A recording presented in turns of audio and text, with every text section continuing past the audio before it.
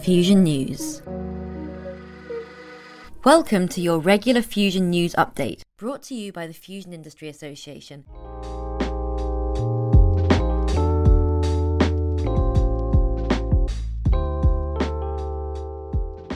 Hello everyone and welcome back to the Fusion Industry Association channel. My name is Sid Cowley. I am a PhD student working at the Cullum Center for Fusion Energy and studying at the University of York. Today is Friday, the 3rd of September, and I'm here to give you your weekly Fusion News Roundup. Stories today include 1. US lab stands on the threshold of key nuclear fusion goal. 2. Investors get serious about nuclear fusion, energy's eternal grail. 3. The race to give nuclear fusion a role in the climate emergency. 4. Updated state-of-the-art computer code could advance efforts to harness fusion energy on Earth. And as always, I've got a bonus story as well.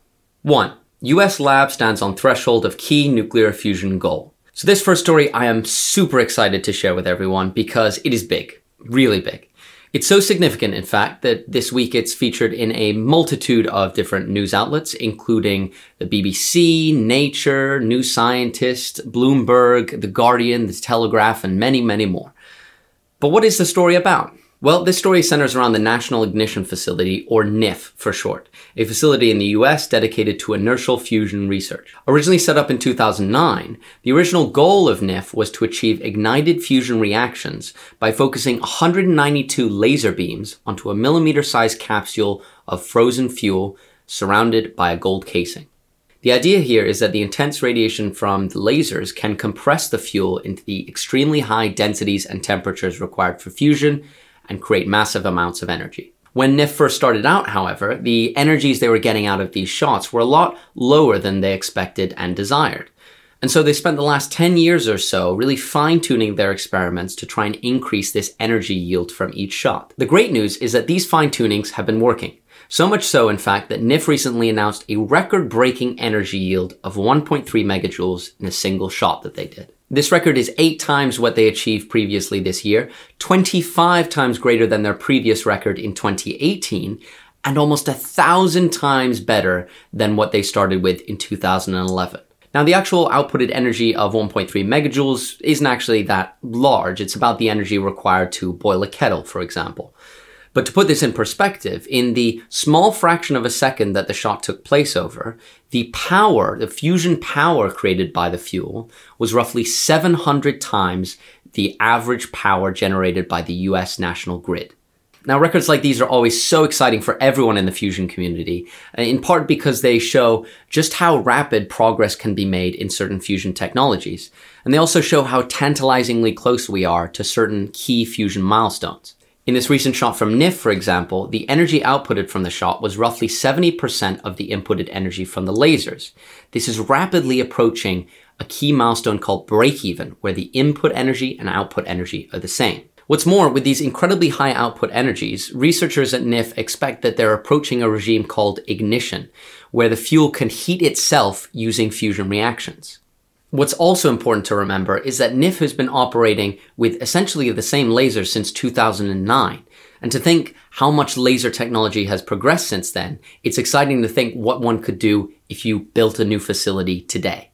Now, despite this incredible progress, researchers at NIF and in the general fusion community are quick to highlight the fact that there's still a ways to go. In this BBC News story, inertial fusion physicist Professor Jeremy Chittenden acknowledges that turning this concept into a renewable source of electrical energy is likely to be a long process and will involve overcoming substantial technical challenges, such as being able to recreate this experiment several times a second to produce a steady source of power. Despite this, though, it's still an incredibly motivating result for the entire fusion community. 2. Investors get serious about nuclear fusion, energy's eternal grail. So while our first story covered a recent scientific breakthrough, this next story from Bloomberg gives a great overview as to the financial status of fusion as an industry. Focusing first on private investment, the article highlights how $300 million has been invested into private fusion companies in North America and Europe over the past year, beating both 2019 and 2020. Key recipients of these investments include TAE Technologies, First Light Fusion, and General Fusion. The announcements of those investments have also been covered on our channel before. The article also discusses the fact that back in December, the US government authorized $4.7 billion worth of spending on fusion energy research, which shows the commitment and enthusiasm of public bodies as well as private investors. 3. The race to give nuclear fusion a role in the climate emergency. Our next story comes from The Guardian and uses the recent big announcement from NIF as a jumping off point to discuss the general state of fusion, particularly as a tool to combat climate change. The article praises recent scientific breakthroughs made by NIF, but also by the Stellarator Wendelstein 7X in Germany, the Chinese Tokamak East, and the European Tokamak Jet. However, with many countries aiming to have net zero carbon emissions by 2050, it's unclear as to whether fusion technology will advance fast enough to contribute to decarbonization. The article argues that fusion will need a rapid acceleration over the next few years, but says this still might be possible.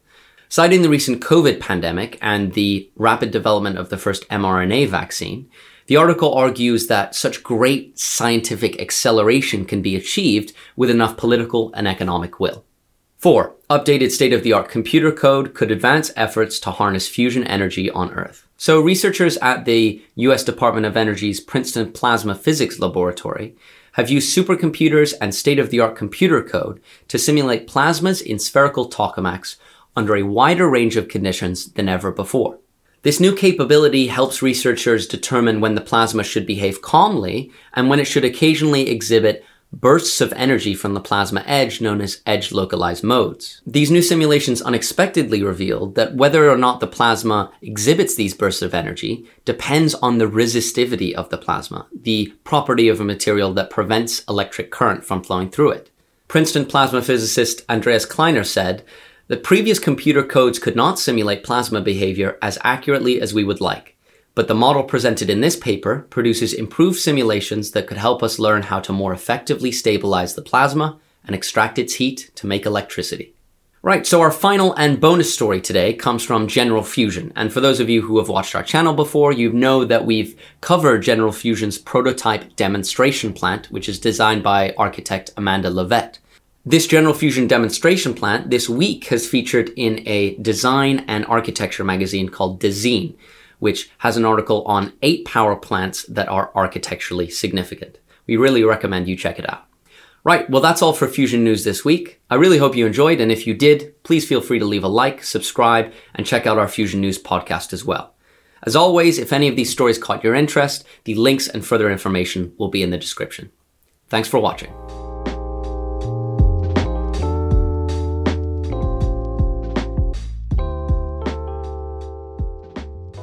You have been listening to Fusion News, brought to you by the Fusion Industry Association.